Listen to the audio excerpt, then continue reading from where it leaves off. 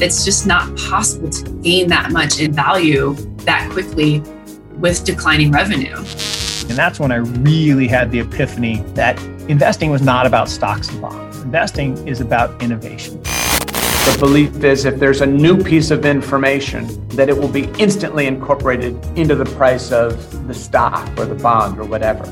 But that's not how people change their minds.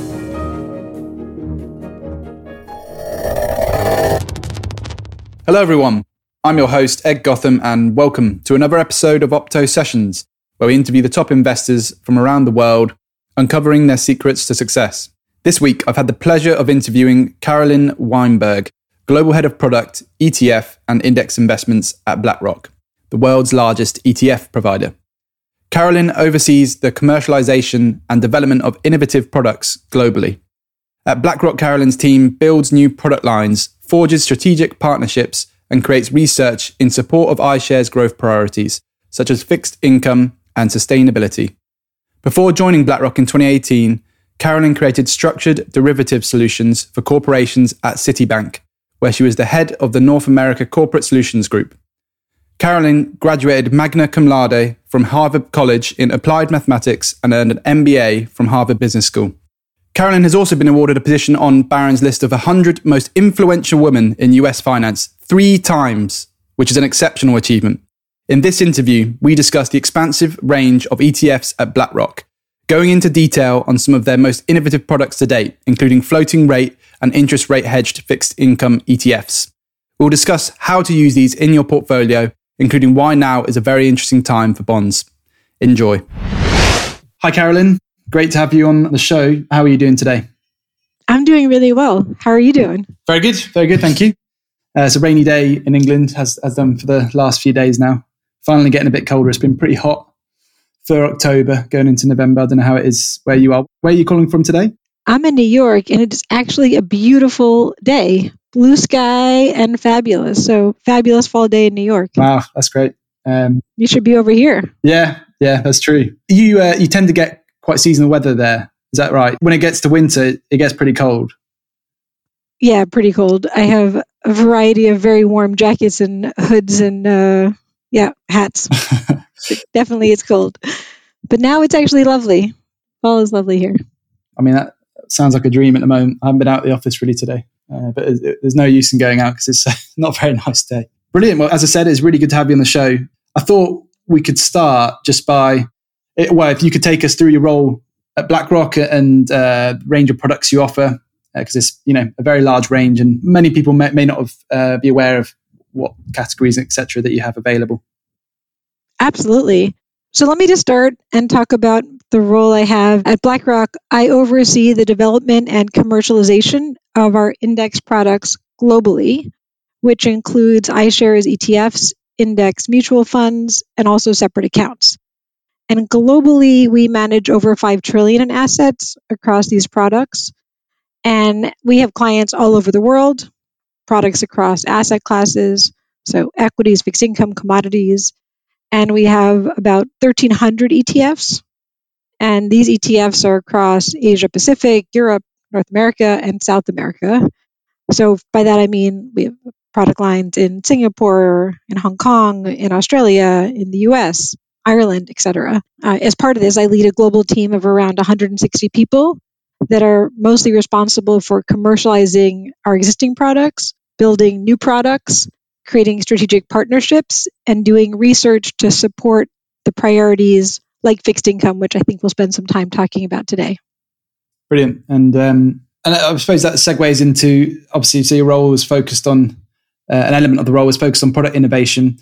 How does that work at BlackRock? What's the sort of process you take to go through and introduce new innovative products, including maybe some examples of some recent products you've released?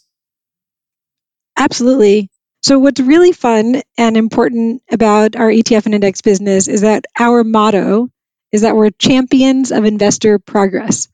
And that means that product innovation is very much at the heart or center of everything we do.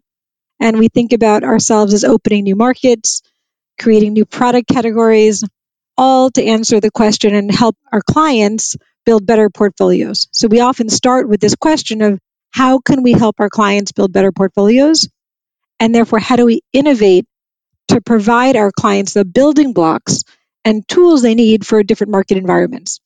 But I think of product innovation in three basic categories from an ETF perspective.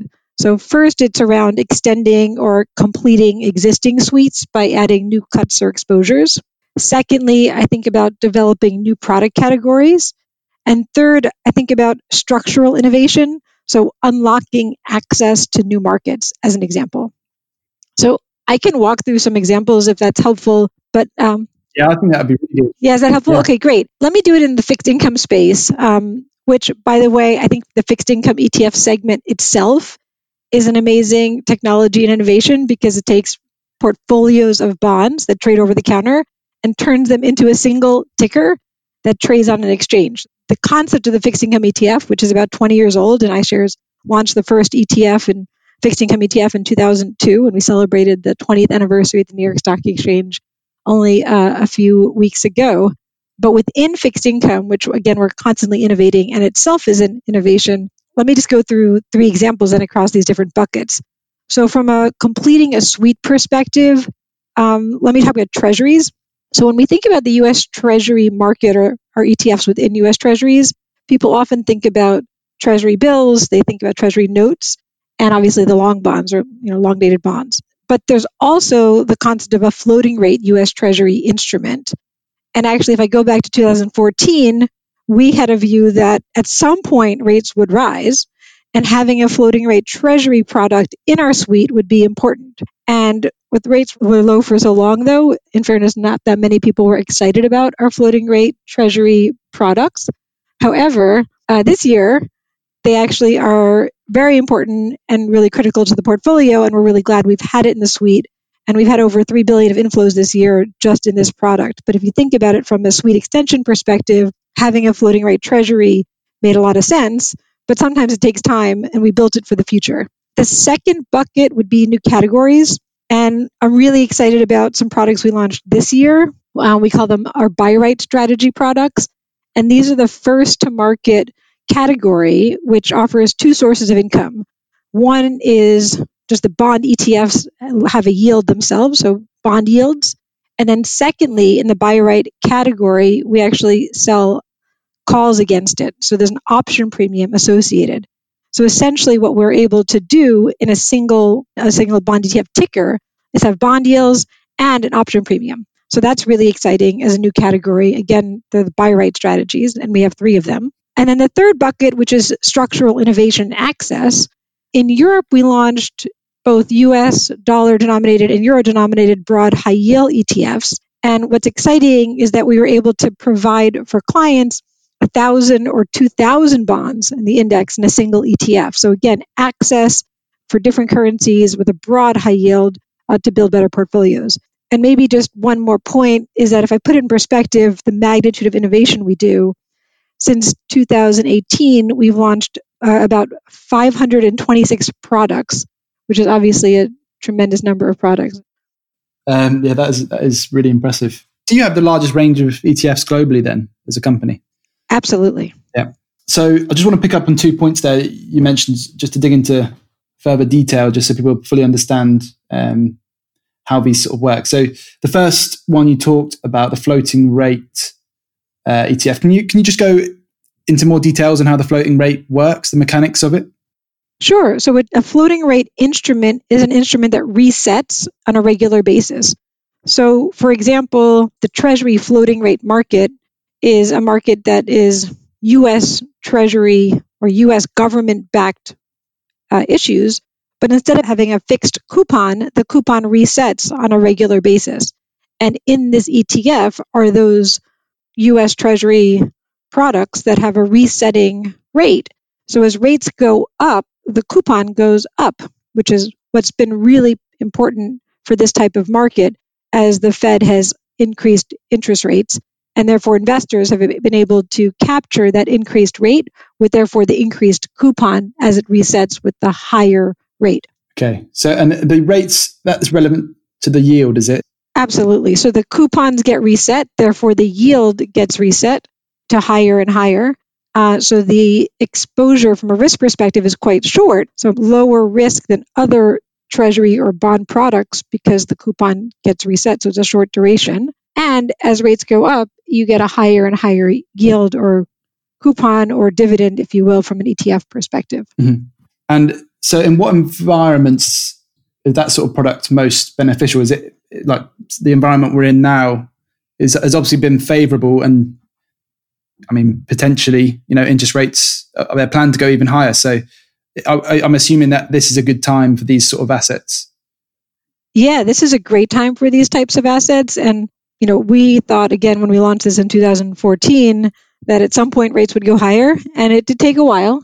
But this is the actual perfect environment because as rates are increasing as expected or faster than expected, depending upon your expectation, having a coupon or having an instrument that resets as this happens on a regular basis is so important to the portfolio. It also is really helpful to balance out the risk of a portfolio from a duration perspective. So if you have some longer or medium-term bonds or bond ETFs in your portfolio, adding a floating rate treasury to that gives you a bit of a balance to your exposure from a rate hiking environment perspective. Okay.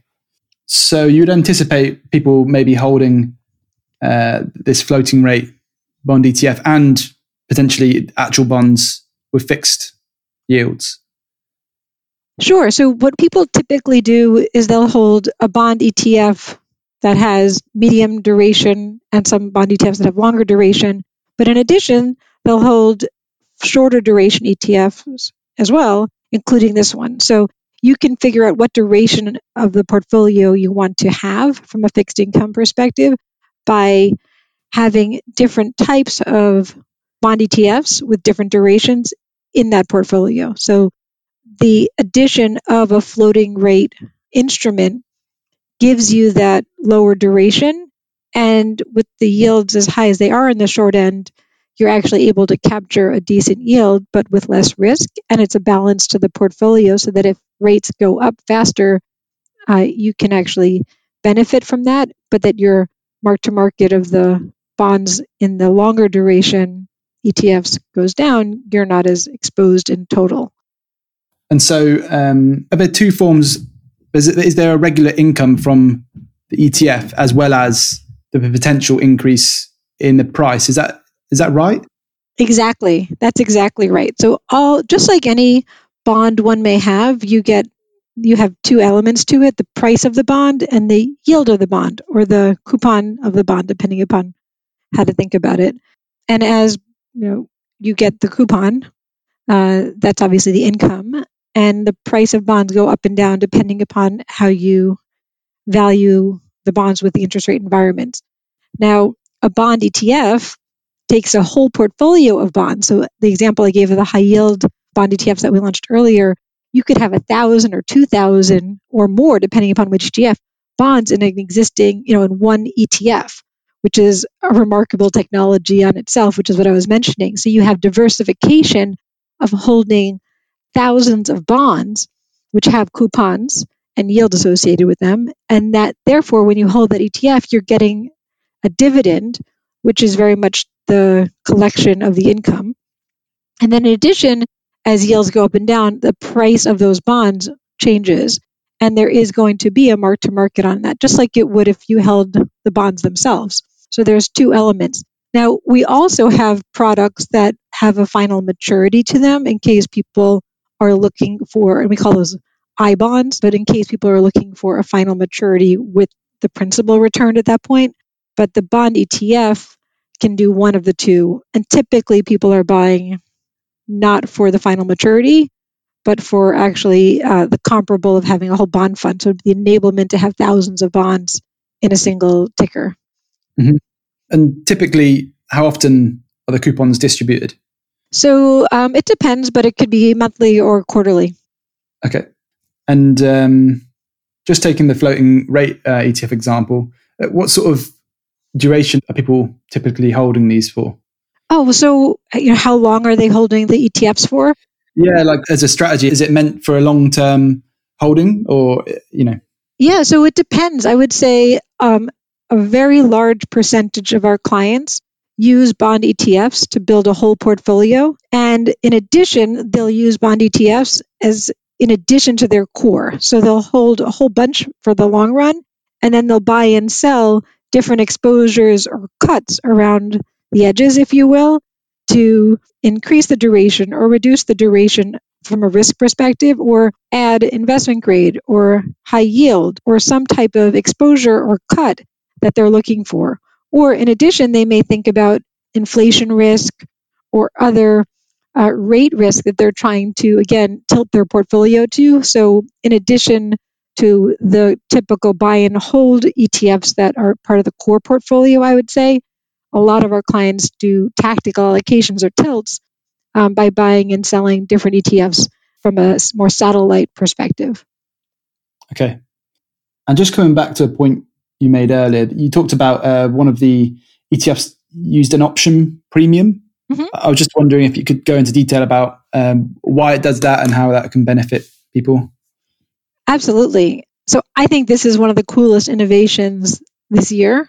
And I'll explain it simply, and then we can go into more detail if you'd like. But essentially what you can do in a single ticker right now is you can hold a bond ETF that also sells an option on that bond ETF, so that you are capturing the volatility of the underlying markets through selling of the call, but you're not taking market risk associated with that because you actually have the security itself in the portfolio. So you don't have upside because you've sold that, but you've made a lot of money from a premium perspective, and you're monetizing through that sale the volatility of the market, which again provides this amazing premium, especially in a market like this where there's a lot of volatility. So in a more technical way to think about it, you're able to, as an investor, any kind of investor, an individual or institution, capitalize on volatility that's traded, in the fixed income market, which is a term structure market, right? Because there's 10-year duration or 5-year duration, but as a single equity, so you're turning bond volatility essentially into equity volatility, and you're able to monetize that by buying the ETF that has both the ETF and the call sold on top.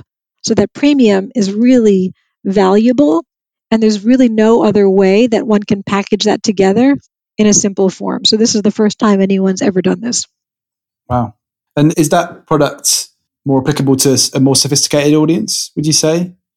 I would say it is more applicable to someone who's looking for income, who is also understanding that they are making money by selling the market appreciation of the portfolio of bonds that they're holding in exchange for that premium. So I think that you have to be understanding of that, which is, one could say that's sophisticated, or it could be someone who understands how price and yield interact from a bond perspective. Yep, very interesting. And then coming back to just some top level benefits of bond fixed income ETFs, could you run us through a few reasons why people might consider these? Absolutely. So we talked a bit already about the concept of diversification. So the idea that you could buy, and in some cases, tens of thousands of bonds in a single ticker is remarkable and amazing, because no individual can easily do that. And in fairness, many institutions can't easily do that. So the first of diversification is remarkable and important and amazing. And that's how people use ETFs in large part. In addition, people use ETFs for transparency. So they actually can see exactly what the liquidity is, what the price is for that portfolio of bonds, and the ability to actually monitor intraday, or at the end of the day, what the price is and the composition of that ETF. Another would be access. So as I mentioned, the structural innovation, a lot of clients are excited to use ETFs to access markets that are harder to access, either because the ability to buy or sell from their own brokerage is very challenging to get international bonds or certain types of cuts of bonds is just hard to do, actually. So the access in a single click, essentially, is amazing and remarkable. And then I would say, lastly, the efficiency, where you can actually trade thousands of bonds simply on an exchange, just like you would buy any equity like Apple, is pretty amazing. So it's very efficient and quick to access. We often talk also about liquidity, which is associated with all of these. And what's amazing and important, particularly for large institutions, less so for wealth or individuals, but that if a large institution wants to quickly invest in high yield, investment grade, long dated treasuries, whatever it might be, or emerging markets, they can do so really quickly in size using an ETF. And let me just give you a very simple anecdote here, if that's helpful. Some of the ETFs, the fixed income ETFs that are iShares ETFs, are among the top traded equity securities on the New York Stock Exchange, let's say, which is remarkable. So whereas an individual bond may trade a few times in a day or a few times in a week, that ETF may trade 100,000 times in the day. Yeah. So when we talk about the actual transparency of the price and the efficiency, it's remarkable. That's really impressive. Now, talking about innovation, I believe you've also started to incorporate some more sort of active management strategies with some of these funds. So I thought it'd be a great place to sort of discuss that. Oh, absolutely. So I think there's two parts to active management. First is that there is a really interesting trend of putting actively managed strategies in an ETF. And we are doing that. We're excited about it.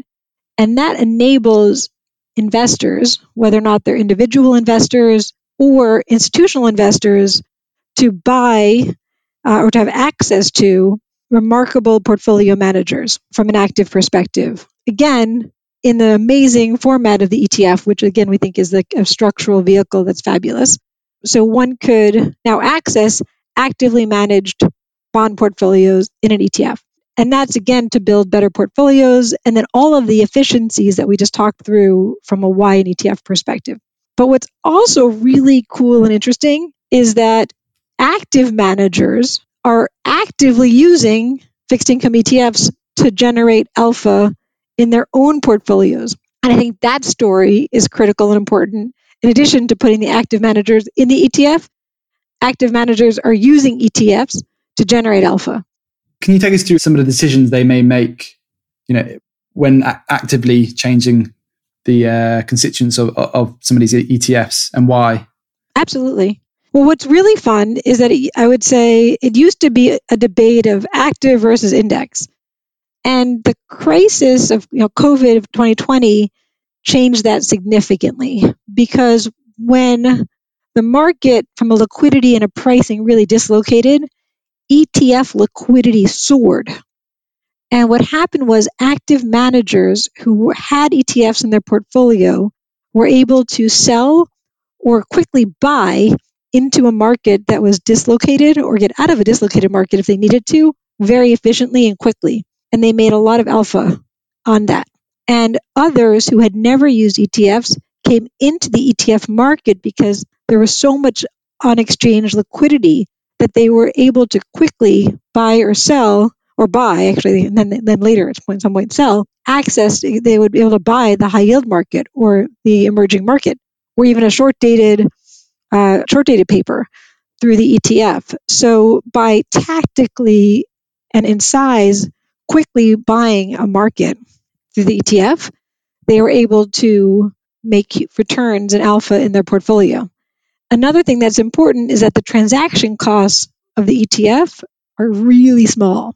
So from a transaction cost perspective, they call it transactional alpha often, the portfolio managers. So not only are they able to make their tactical alpha, if you will, from saying I want high yield or I want investment grade and I want it in big size fast, but also they're able to trade at really tight spreads relative to the underlying bond markets in many cases, because it's trading on an equity exchange that trades extremely tight. Is there also like a percentage fee on that product as well? All of the ETFs have some type of percentage fee associated with a TER, but in fairness, they're all quite small on a relative basis. And coming back to just the ETF categories you offer, what are the broad sort of categories? So you got fixed income ETFs, you have thematic ETFs as well, I believe.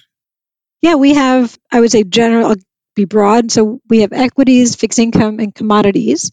Within equities, we look at the world in various ways. Thematics, as you mentioned, we also have country funds, we have sector funds, we have industry funds, we have sustainable funds, which could be, frankly, across any of those. We call it the core range, which are really inexpensive products that enable a client to build a whole portfolio at a very inexpensive price. And maybe actually I can just give a really quick example. Of course. But for that, I would say if you took 3 products, one bond product, one international equity product, and one U.S. stock product, 3 ETFs, and you put them together, you can actually access 18,000 stocks and bonds for 13 basis points. So $1.30 for $1,000 invested, wow, all with 3 iShares ETFs, which is pretty crazy. Yeah, and that's part of our core range. Wow, I mean, that's brilliant. It's incredible how these have just transformed the industry over the last 20 years. And I thought we could segue into, given the current macro climate, what ETFs or just maybe the categories you feel offer an interesting opportunity for investors at the moment. We've already talked about fixed income, so that's obviously one to start with. Yeah, so fixed income is one of my favorites. I have many favorite segments since I'm in charge of all products, but I think it's one of my favorite ones, clearly. And at the moment, 90% of fixed income out there is has a yield over 4%, which is pretty ridiculous. Yeah. So I would say you can now generate real yield or higher yield than before with a portfolio with a lot more bonds. So that's important. I think our thematics line is really important right now, as well as so you can invest in different themes, including water or including clean energy. These types of themes are really important, agriculture, food, and et cetera. So I think that adding this to the portfolio is really important and really interesting. I think you've had a podcast with Jay Jacobs on our team, who's terrific. So, a lot of the work there is important and important for our portfolio. I would also say that more and more people are dissecting the all world country index. So instead of buying all the countries, there is a bit more focus on actually segmenting a bit more where clients want to invest from a country perspective or separately from a sector or industry perspective. So we're seeing a little bit more discerning within an index of which sectors or industries or countries one is looking to invest in. So that's another area to look at in this market, because while it's important to have the whole index, it's also important to emphasize through tilts or incremental investment, different segments, if you will. Yes. Yeah. And how do different investors take advantage of your sort of range of products? So there are multiple ways. Sometimes clients will buy from an entire portfolio. So they'll work with their advisors and they'll buy a portfolio of ETFs. And that's one way to do it. Another is to look at the full portfolio and blend active, index, and then single securities into a whole portfolio. And another way is, frankly, to just buy the model.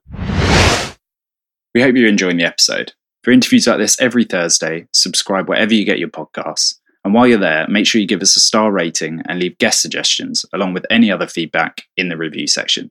Now, back to the show. And I wrote something down here because I thought it would be interesting to discuss. How is BlackRock contributing to the democratization of financial markets? So first, more and more firms and more clients are using ETF as the vehicle of choice for all kinds of investments, as we just talked about. And we are leading the industry in terms of diversification, innovation, and liquidity. And hopefully some of my statistics from earlier demonstrate all of that.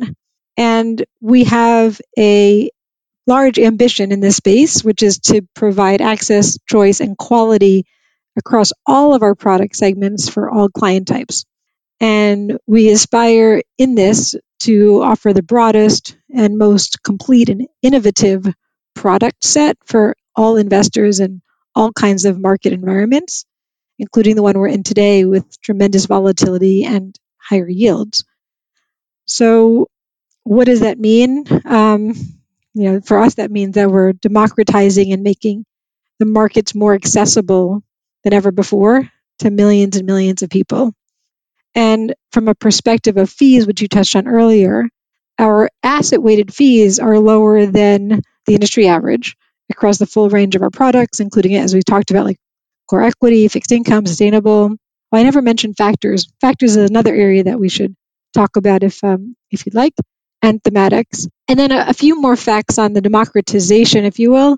Since 2015, we've saved investors $553 million as a result of fee cuts to help them save that money, which we believe really contributes to democratization of financial markets.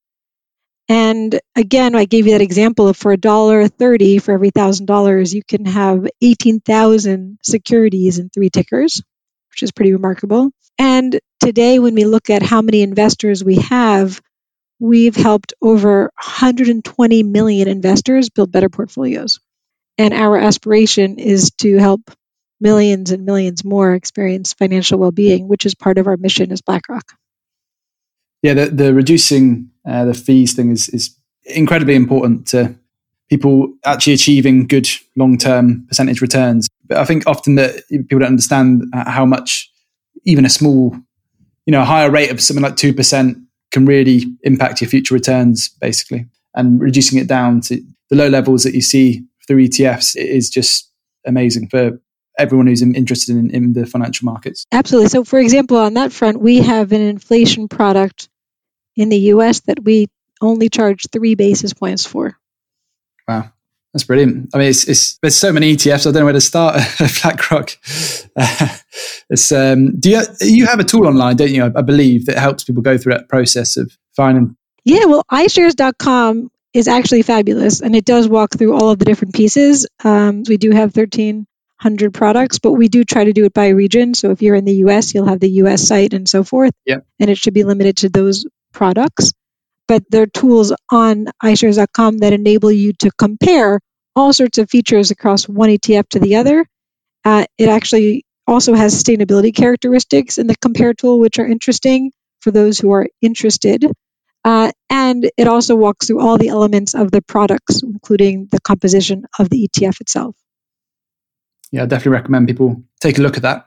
And you mentioned factor-based ETFs. I don't know if we could just quickly go over some of those. Absolutely. I would say in this market, the factor of low vol or min vol, depending upon who you are, you say it slightly differently. That is a particularly interesting kind of product in this market because it tries to incorporate the lowest volatility equities in the portfolio, and therefore tends to be a good hedge in this market for having market exposure, but also with less volatility, especially in a high volatility market. So we found there's been a lot of interest in that type of product. When there was a reopening, we found that value as a factor was a really important one. And again, depending upon the market environment, you can use factors to tilt to your portfolio appropriately to capture the upside of that factor that one believes is going to be most relevant and important in the upcoming months or years. I thought we could wrap it up by just talking about the admirable achievement of being the woman that's been in Barron's list of 100 most influential women in US finance 3 times, which is just incredible. Thank you. So well done to you. Can you touch on a few things throughout your career that, been key milestones? Sure. So I can just give a quick background of my career or my life a bit in career. So if I go back in university, I studied applied math, which was really fun and amazing. And I love math. And I love being able to apply problem solving to real life and to work. I first worked at McKinsey, which gave me a really amazing background in understanding and thinking through how do you problem solve real business experience or businesses. And I got the business experience of working with clients and really thinking through which business models make sense and how to create a business plan for growth or business plan for different types of markets. And that experience at McKinsey was a really important one for bridging my applied math background with the real world of business. And then I went to Harvard undergrad, and then I went to Harvard Business School. I went back to Harvard in part because I wasn't quite sure if I wanted to actually stay in business and finance. And I thought there was a small chance I'd go get a PhD. So if I went to Harvard, it would be easier for me, having been an undergrad there, to switch over and get a PhD. But actually, quickly on in my HBS career, I realized that it was a lot of fun being an MBA, and the PhD students were not having such fun. And I thought that I would stay in my current track. So there was part of me that always thought I'd be an academic, partly because my mother's a statistics professor. And I just always saw myself doing that. Even in high school, actually, I did research in an astrophysics lab. So it's sort of a little bit of an aside, but I always thought of myself as a bit more of an academic. But nonetheless, HBS was really fun, and definitely decided to take a different path. And I wound up going into sales and trading, which was amazing because I worked in fixed income derivatives, and it enabled me to really apply actual math skills with the understanding of the markets, the interdynamic of people, businesses, and I loved the trading floor, the energy, and I had an amazing experience working at Morgan Stanley, Deutsche Bank, and Citibank, and having fabulous people to work for. I worked with amazing people, and I had amazing experiences. And again, it was this amazing combination of markets, math, and high energy of finance. Yeah. And from Citi, I joined BlackRock, and my role at Citi at the time was I was the head of fixed income derivatives business. And we thought about how we could help corporate clients hedge their various risks around the world from the perspective of currency risk or interest rate risk or other kinds of financing risks, if you will, and using derivatives to do so. And coming to BlackRock to be the global head of product for the ETF and index business, on one hand, it seems quite different, but in reality, actually, there's a lot of similarity where it's really thinking globally of how do we help our clients, in this case, build better portfolios. How do we understand markets and the dynamics and the interplays of markets around the world to build the best products for our clients? And how do we have a solutions mindset using all of these products to, again, solve the greatest and most important problems of our clients through financial well-being and, again, better portfolios? So it has many similarities. Of course, there's a little bit less math sometimes, but actually our bond portfolios and our fixed income business actually has a lot of math, which is, again, quite exciting. And so I've been here at BlackRock for almost 5 years, and it's amazing. So I feel really fortunate to be here. And I feel like the one theme is that I've always had fabulous bosses and have had amazing experiences working with people. So I've been really lucky. And I think that my, the ability to have this designated as an influential woman is very much the positions I'm in and the people around me and the firms I'm at that enable me to have influence and sort of drive better markets and enable all of us to have sort of better financial markets for the future. So, I feel very fortunate. And again, I love what I'm doing. So it's pretty cool. Well, yeah, congratulations, Carolyn. I'm sure it's just deserved. And it's been an absolute pleasure talking to you. Thank you for taking us through fixed income ETFs and a variety of other products at BlackRock. In particular, the innovations in some of those ETFs is becoming clear how sophisticated and interesting some of these products are. And I'm sure a lot of people are unaware of just the sheer scale of different things that you offer. So thank you very much. And I would just wanted to finish by asking you, is there somewhere people can follow BlackRock content related to your ETFs or the market activity, things like this? Well, we do have a BlackRock in feed. We do have Instagram. I think we have TikTok as well. And of course, iShares.com, where I pointed to people before, is a real wealth of knowledge. So those are the main areas to focus and follow. Brilliant. I'll put all of those in the show notes so people can find those there. And is there anything else you'd like to say before we wrap it up? No, this was terrific. I've really enjoyed sharing our platform, some of the cool things we're doing in innovation, and our mission to be champions of investor progress. Thanks, Karen. Thank you very much for being on the show. Thank you. Thanks for listening, everyone. Just a quick note before we sign off. If you're looking for an easily digestible daily update on the markets, this might be of interest. Opto Updates is our short newsletter sent every day during the trading week, giving you a bulleted list of the top 7 stories from the global stock markets. We've done the hard work for you, highlighting relevant opportunities and trends. And in addition, we'll also keep you notified of any new products, stock reports, or webinars from the Opto world. If you're interested, sign up using the link in the show notes. And thanks also to Co-Fruition for consulting on and producing the show. Until next time.